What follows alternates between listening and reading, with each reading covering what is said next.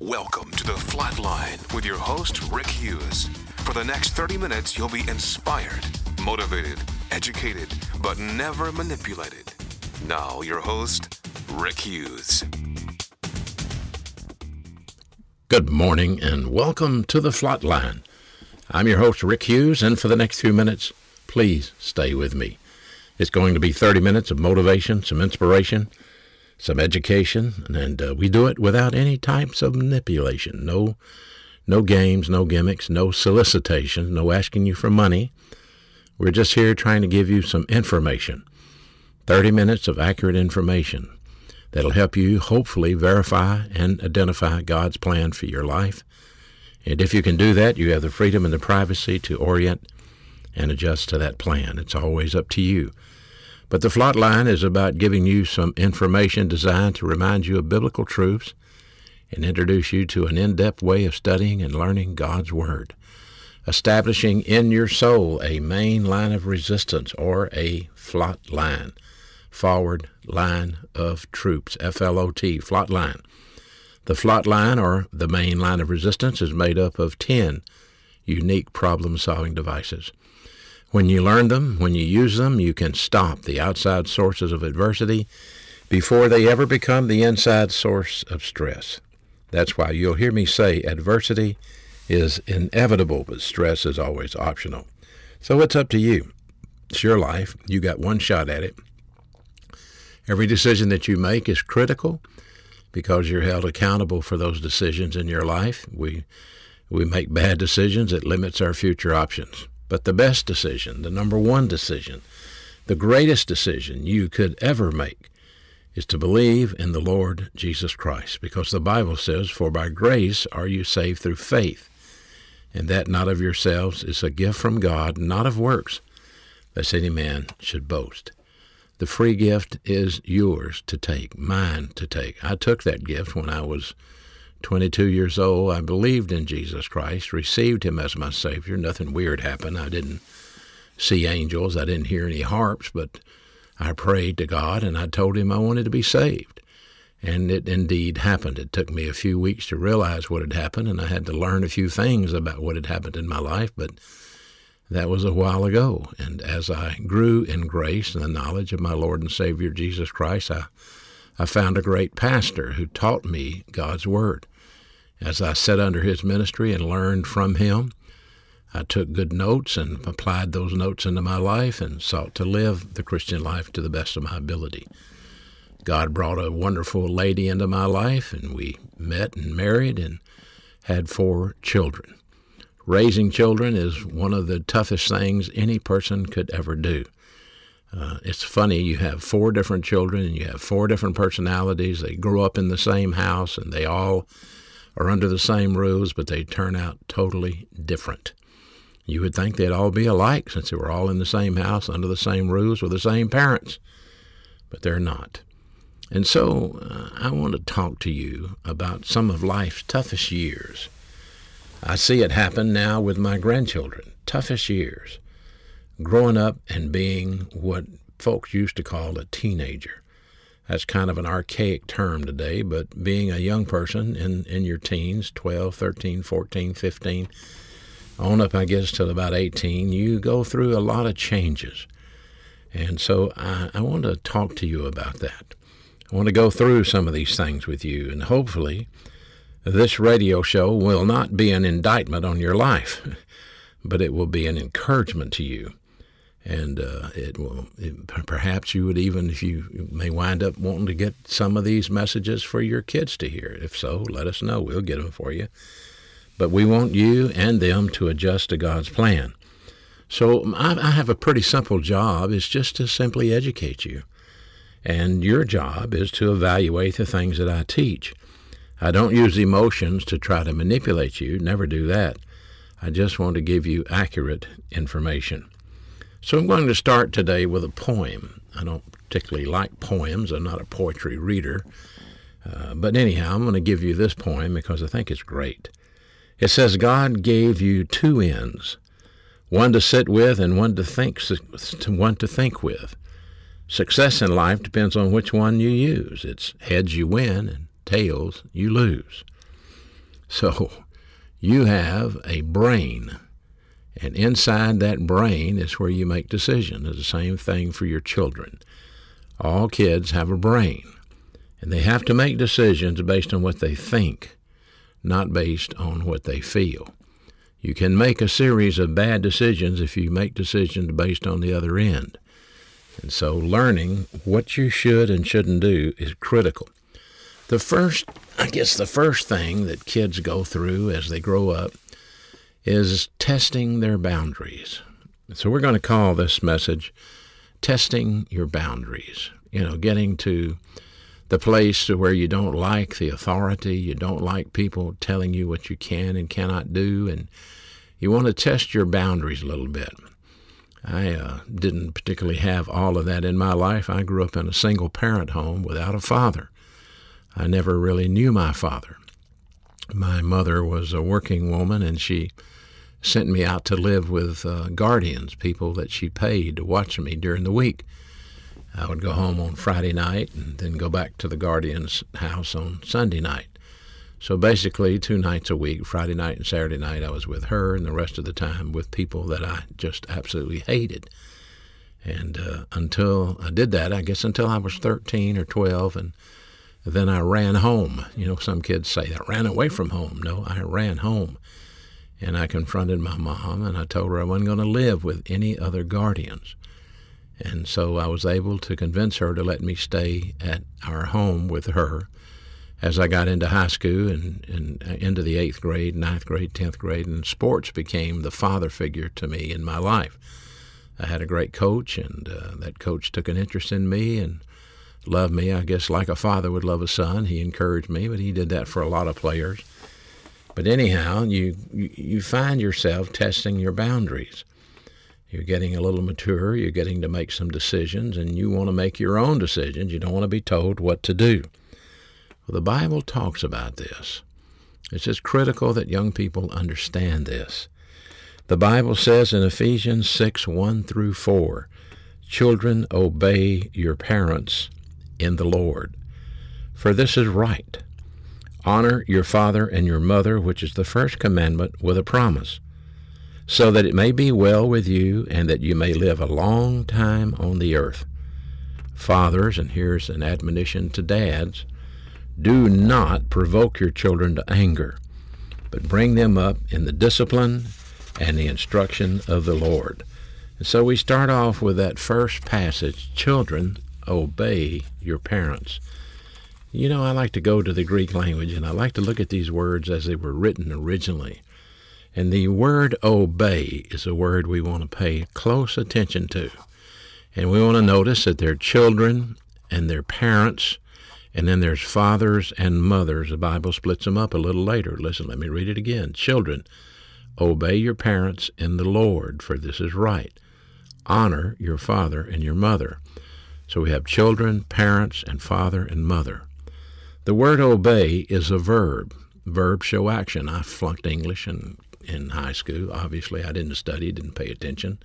I was studying football and girls. That was about it. But I've learned since then, so I'm doing a lot better. So bear with me. A verb shows action. And in the Greek New Testament, we call this particular verb a word pronounced hupakuo. Hupakuo. And it's a present active imperative in the morphology of the verb. Now, what does that mean? Well, the present tense verb means that this is something that as long as you're under their roof, under their authority, under their provisions, you must obey the verb. The active voice says the subject produces the action of the verb. And the subject, obviously, is children. And the imperative mood is the mood of command. Now, buckle your chin straps. You're not going to like this, but this is the way it goes. Children, obey your parents. When you disobey your parents, you disobey the command, and that's called sin. It's sin when you disobey your parents. I know, I can hear it already, but you don't know my parents. You don't know what my parents are like. You don't know things about my parents. Okay, sure. Sometimes you get some lousy parents, I'll agree. I mean, if your mom or your dad said, look, kid, we need you to go down to the liquor store and get some booze, don't do it. You're not supposed to obey that commandment. I mean, if they tell you to break the law, you're under a higher law. Parents are not allowed to coerce children to break the law. They can't tell you to go hold up the grocery store and bring them some groceries. That's wrong. That's wrong. So we're not talking about extreme, weird, crazy cases. We're talking about normal stuff in life. This Greek word hupakuo, it's a word used by the Apostle Paul. And it means that we as young people are to conform to a system of authority or a system of command. Authority is a word we don't like when we're pushing the boundaries. That's what we want to get away from. We're tired of people always telling us what to do. Get up, go to bed, brush your teeth, make up your room, clean your bed, that sort of stuff. Come on. We just want to be bums and do it when we can do it. But this word means we are to conform to the authority. And this is the very first test in life for any teenager. It's conforming to authority, facing authority. And sometimes authority may be fair, and that's wonderful, but it's possible that authority could be unfair, and that's not good. If you have a brother or a sister, have you ever been disciplined for something they did, and you got the blame for it? Your parents made a decision, and it was unfair, and consequently you suffered because they made an unfair decision. And the end result is you got mad and angry and bitter, slammed the door, said some words when nobody could hear you, lay on the bed, maybe even shed a tear and thought nobody loved you because of this goofy decision that they made. This is the first test in life. How do you handle unfair authority? Well, let me tell you what's going on. The reason God puts us through this is to prepare us for life. Let me be the last one to tell you this, not the first one, but life is not fair. You're going to get a job someday, and you're going to get let go and fired for no good reason. There's going to be a downsizing. There's going to be some kind of change, and boom, you're going to be gone. I have a friend of mine who worked for many years to establish and open a business, and he even moved from another state to this state so he could do this job and open this business and build this store. And after the store was built and after the public started coming and the money was rolling in, they walked in and fired him one day and said, "You're gone." But it wasn't just him. They fired 52 store managers across America in one sweep. All of them in one sweep. Walked in with police officers and said, "Give us your telephone, give us your keys, you'll be escorted out of the building. Have a nice life, goodbye." That was unfair. That's the way life is. If you don't learn how to handle it as a child, you'll never be able to handle it when it happens to you later in life. There are going to be things, and I can give you illustration after illustration, but there are going to be things that are not fair. And you can react to things that are not fair. You can get mad, you can get angry, you can get an emotional overload, or you can respond to things that are not fair. Respond, what does that mean? Well, it means you can maintain a relaxed mental attitude, which is a wonderful problem-solving device.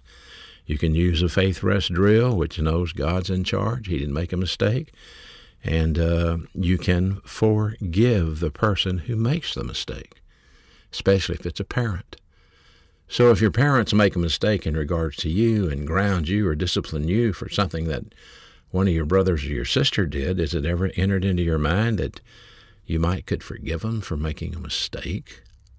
Because it's pretty hard to be a parent and figure out the who did it thing, because the parent says, "Who did this?" And, your sister says, "Not me," and your brother says, "Not me," and it's always the not me that did it. So this command, obey your parents, is designed to break the self-centered arrogance that does not want to be told what to do. This is the way God knocks the arrogance out of you. I mean, it starts as a kid, a little child. And you tell the child, do not touch that. And he's going to touch it. He wants to touch it. And you say, no, don't touch that. And he's going to go for it every time. And it's just inherent in the sin nature to buck authority. We don't like authority. We don't like to be under authority. And you must learn to handle authority, or you will be disoriented to life. You won't be able to handle life. And it starts with the parents. All authority starts with the parents. And then it goes from the parents to the police officer. And it may go to the principal of your school. It may go to the pastor of your church. There's always authority. Your boss on your job. Authority. And if you harbor mental attitude sins, and you get angry, and you hold a grudge, and you're bitter and unforgiving toward this person, you're going to have a pretty rotten life. That's not the Christian life. So the Christian life starts here as a young Christian, a young teenager. You must learn to handle authority, whether it's fair or unfair. Independence is knocking. Your hormones are flowing, and you could violate the trust your parents put in you. You want to. You want to sneak out. You want to act like you're in bed and not really be in bed. I mean, parents want to trust their children. They want to know that they can trust their children. Can your parents trust you? This command cannot be followed without some divine help. I know it takes God to give you the courage to do when it says, obey your parents. And so the divine help comes in the prepositional phrase, in the Lord. This is where the power comes from. Obey your parents in the Lord. There's the power. What does that mean? Well, this is the problem-solving device called the filling of the Holy Spirit. It's problem-solving device number 3 on the flot line of your soul. How do I get filled with the Holy Spirit? Well, I use problem-solving device number 1. Problem-solving device number 1 is the rebound technique. And so when I sin, I go to God and confess my sin. So if you're a teenager and a young person, and your parents make a decision that's not fair, and you react and get mad and get bitter and get full of petty, vindictive hatred, you are sinning. And if you sneak around behind their back and go against their authority, you're sinning. And I know, I've been there. You think that this is the worst decision that could ever be made, and surely they don't love me or they wouldn't have made that decision. So you react and you sin. That quenches the Holy Spirit. If you're a Christian, the Holy Spirit is quenched. And the Bible says, do not quench the Spirit and do not the Spirit. Sin grieves the Holy Spirit. And so if you want the Holy Spirit to be put back in control in your life, you have to go confess your sin to God. Not to me, not to anyone else. You go to God and you say, Father, I just blew it. I just lost my temper. I got so angry with my parents. Please cleanse me. Boom, he does it. And you are filled with the Holy Spirit. The only way you can fulfill the mandate of these verses I'm talking to you is in the power of God, the Holy Spirit, who sustains you, empowers you. And if you take God's word and learn it and use it and put it together, then you have the double-barrel effect of the Christian life, God the Holy Spirit and the Bible, the Word. This mandate you must understand. What does that mean? In the Lord. It means you are filled with the Holy Spirit. You're empowered by the Holy Spirit.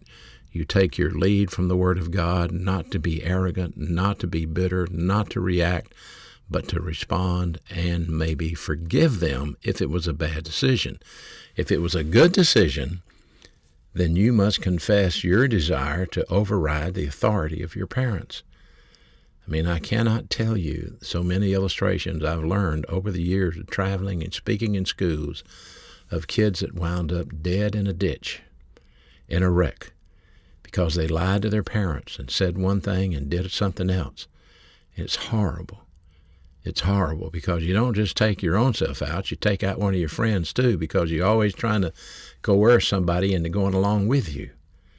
And so this is what it's all about. It will save your life. Remember the verse says, obey your parents in the Lord, honor your father and mother, which is the first commandment with a promise, that it may be well with you and you may live a long time on this earth.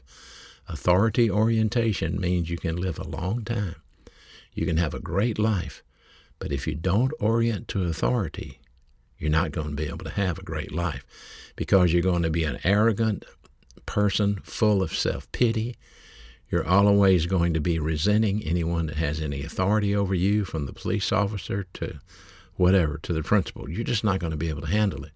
You won't like it because you're so hard-headed and stubborn and arrogant that you want your way, and you cannot even possibly believe that somebody actually may be smarter than you, and that somebody who's making this decision may be making this decision, and it would actually save your life if you just shut up and listen and do what you're told.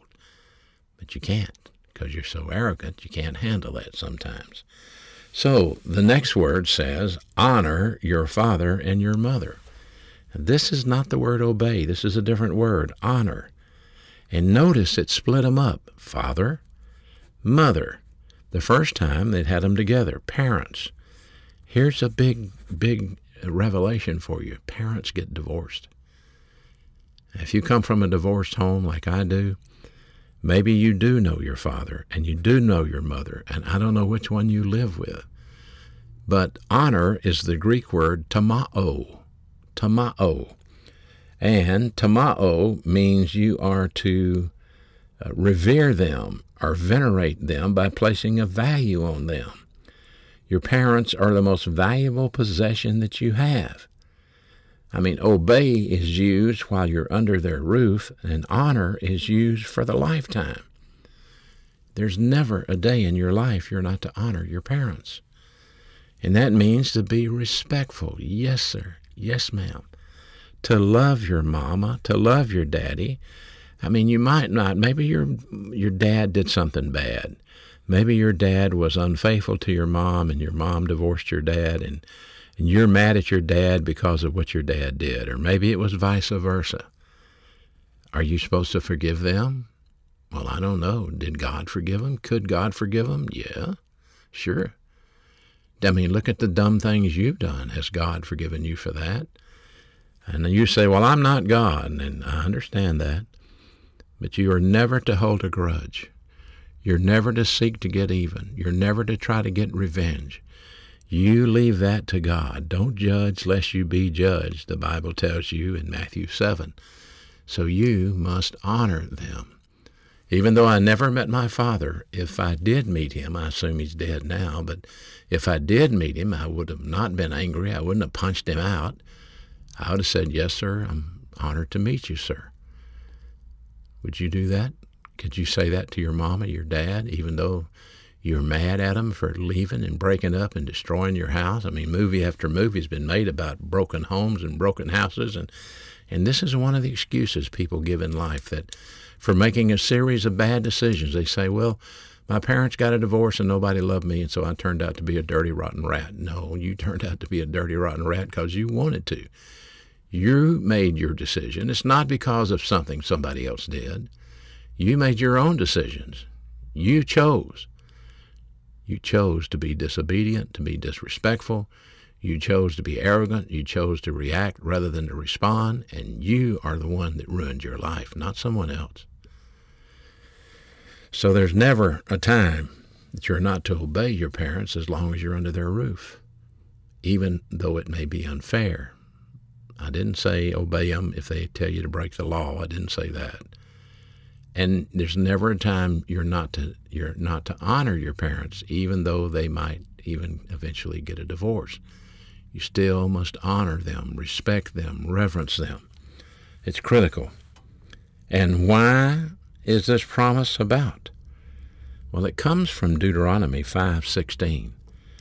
In the Old Testament, this verse says, "Honor your father and your mother as the Lord your God commanded, so that you may live a long time." A long life, a wonderful life. It's based on your ability to handle authority and your ability to forgive and to honor your parents. People that fail to do that fail in life. When you fail in life, you don't live a very long time. It's possible that you could wind up in the grave way before your day should end because of your arrogance and your hostility towards your parents. The secret to a full and meaningful life starts when we learn authority orientation at home. This is how we overcome these arrogance tendencies that lead us to self-destruction. God does not want you to destroy your life. He doesn't want you to ruin your life. So he put you in a home under parents, ones that he chose for you, and he gave you the opportunity to orient and adjust to those parents. I sure hope you're listening. I sure hope you're paying attention, because this is the first step in 5 phases that most kids go through. Maybe as a teenager you went through it, or maybe your kids are going through it. It is the first step, orienting to authority, learning how to respect and reverence your parents. Without this, a person goes through life scarred up, full of pity, full of hate, full of bitterness, full of vindictive implacability, always wanting to blame their failures on the unfair treatment they received in life somewhere back down the road. You are a victim of your own decisions. The Bible says, "As a man thinketh in his heart, so he is." And that's the real you. I thank you for listening. I pray you will come back next week. We'll continue our study and deal deeper into this issue of critical times in the lives of young people. Until then, this is your host, Rick Hughes, saying thank you for listening to The Flatline. Thank you for listening to The Flatline with your host, Rick Hughes. If you'd like to contact Rick, please write to him at P.O. Box 100, Cropwell, Alabama 35054, or online at www.rickhughesministries.org.